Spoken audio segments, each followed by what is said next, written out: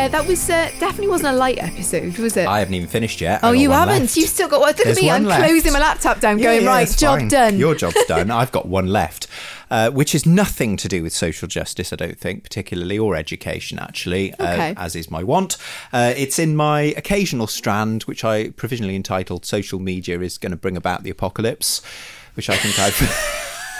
That's definitely a strand. There's a strand in my... It's not just a strand, it's like a pillar. Yeah, it's a pillar of our existence. So this is something completely different. We've given you a load of really heavy stuff. I mean, it's not super duper light, but it's kind of a bit thought-provoking, I suppose, and just gets us thinking a little bit. So, I suppose many of our listeners will have been, idly scrolling through some of what I will call the less highbrow news websites out there in the world, and there will be stories about, this person's act of kindness will, I don't know, what do they always say? They always have these awful clickbaity things they say, don't they? This be kind. Heartwarming video will, I don't know, make you cry or something, and it'll be some random act of kindness in a supermarket somewhere or something. Random like acts of that, kindness, they're a thing, aren't they? Yes, and I spotted this article in The Guardian at the end of January, and the headline is, "They filmed me without my consent, the ugly side of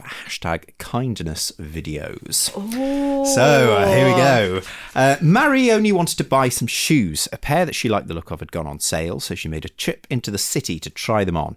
It was late in the day in June, midwinter in Melbourne, and the shopping centre was quiet. After making her purchase, Marie stopped for a coffee, and that's when it happened, she said. A young man approached her holding a posy of flowers. He asked Marie to hold them for him as he put on his jacket. "I wish I'd trusted my instincts and said no," she says. "It was all so quick." Marie took the flowers, then the man walked away, wishing her a lovely day. She held them out after him, bemused. Then Marie noticed two men operating a camera on a tripod a few feet away. "I said, 'Did you film that?' and they denied it," said Marie. "I even said to them, 'Do you want these flowers? I don't want them.' They just looked stunned." Marie went home with her new shoes and the flowers. That evening, her partner received a text from a friend with teenage children. Marie was in a video going viral on TikTok. Not active on social media, Marie didn't think anything of it.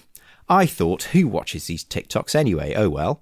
I didn't even know what viral meant. She paid the video no mind until she saw an article about the interaction in the Daily Mail. The man who'd handed the flowers to Marie was Harrison Pavluk, a 22-year-old TikToker with a following of millions for his random acts of kindness, in inverted commas. Among videos showing him offering hugs to strangers and paying for people's groceries, Pavluk had posted the clip of Marie with the caption, "I hope this made her day better," with a red heart emoji and the hashtag wholesome. In a little over a week, it had garnered 52 million views and 10 million likes. "I'm not crying, you are," was one representative comment. Such feel-good content has long been a feature of the social web, dating back to the first days of BuzzFeed and Upworthy, but since the switch to video, these stories of the kindness of strangers have taken on the form of stunts and social experiments. On TikTok, the hashtag random acts of kindness has 416 million views, while helping others has nearly 850 million.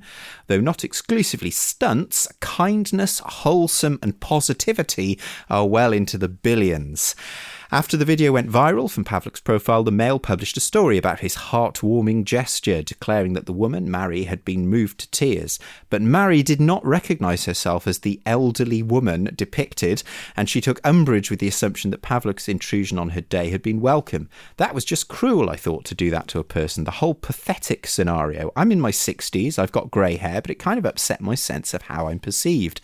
I'd never really thought of myself as looking old," she says. She had to act for her own sense of self. In mid-July, she shared her experience on air with ABC Radio Melbourne's Virginia Trioli, saying she felt dehumanised by the interaction with Pavluk.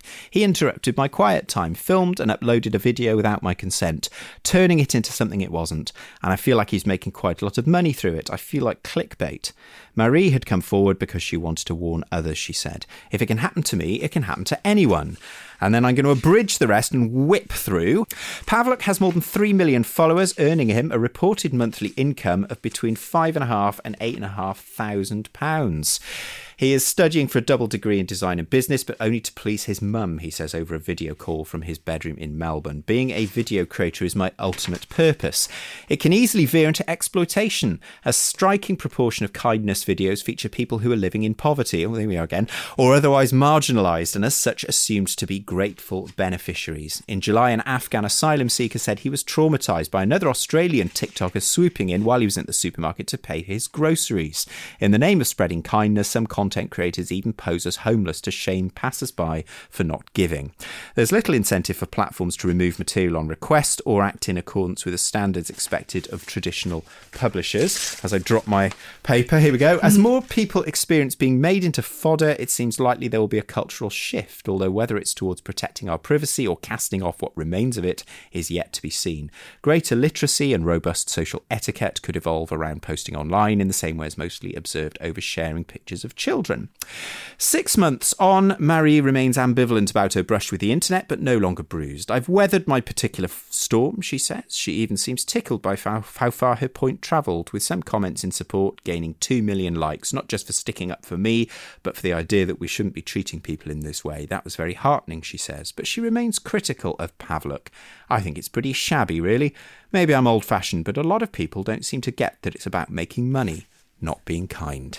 So true. Well done. Great article. He encroached on Marie's quiet time. That's what stood out for me. My quiet time, damn it, yeah. Well, I have to say, you know, occasionally I spot on these websites these headlines that are like, oh, this video of this act of kindness will melt your heart. And I never click on them, but I always assumed it's because I'm a nasty, cynical person. But now I feel pleased I didn't click on them. I think this would make for some really interesting debate. I always come back to secondary, but I'd love to know what people think of this because, you know, it's looking beneath the obvious, like challenging what's really going on here and what you're saying about the people who you're just unsolicitedly, that's not even a word, you know, foistering yourself on somebody else. Yeah, and pretending to be doing all this kind of stuff. I mean, it's a shame we haven't made a video version of this podcast because only you could see me doing a full body cringe as I was reading those hashtags out. Oh, yeah, it was visceral. You could see me shrivelling up in my chair. But no, it's awful, isn't it? All this kind of, oh, be kind stuff. And often it's the be kind brigade that are the least kind of all. Yeah, totally narcissism. Yeah, it is narcissism. And they won't see that. Like Pavluk won't see that at all. It's the narcissism of having to make it all kind of public, isn't it? It's very strange. Yeah. It's this thing that they feel they have to go and seek out some grateful poor person or old person or refugee and then turn themselves into some kind of weird superhero. It's narcissistic and frankly weird. It is weird. Poor Mary, she was just buying a pair of shoes. There she was, quiet Melbourne supermarket. What's he doing in a quiet Melbourne supermarket? He's certainly not studying for his double degree, is he? Get your assignments done. Sort it out, Pavluk. Don't come to us for an extension when you're too busy making videos. Yeah, well, there we go. All that hashtag nonsense. It's going to bring about the end of the world. You mark my words.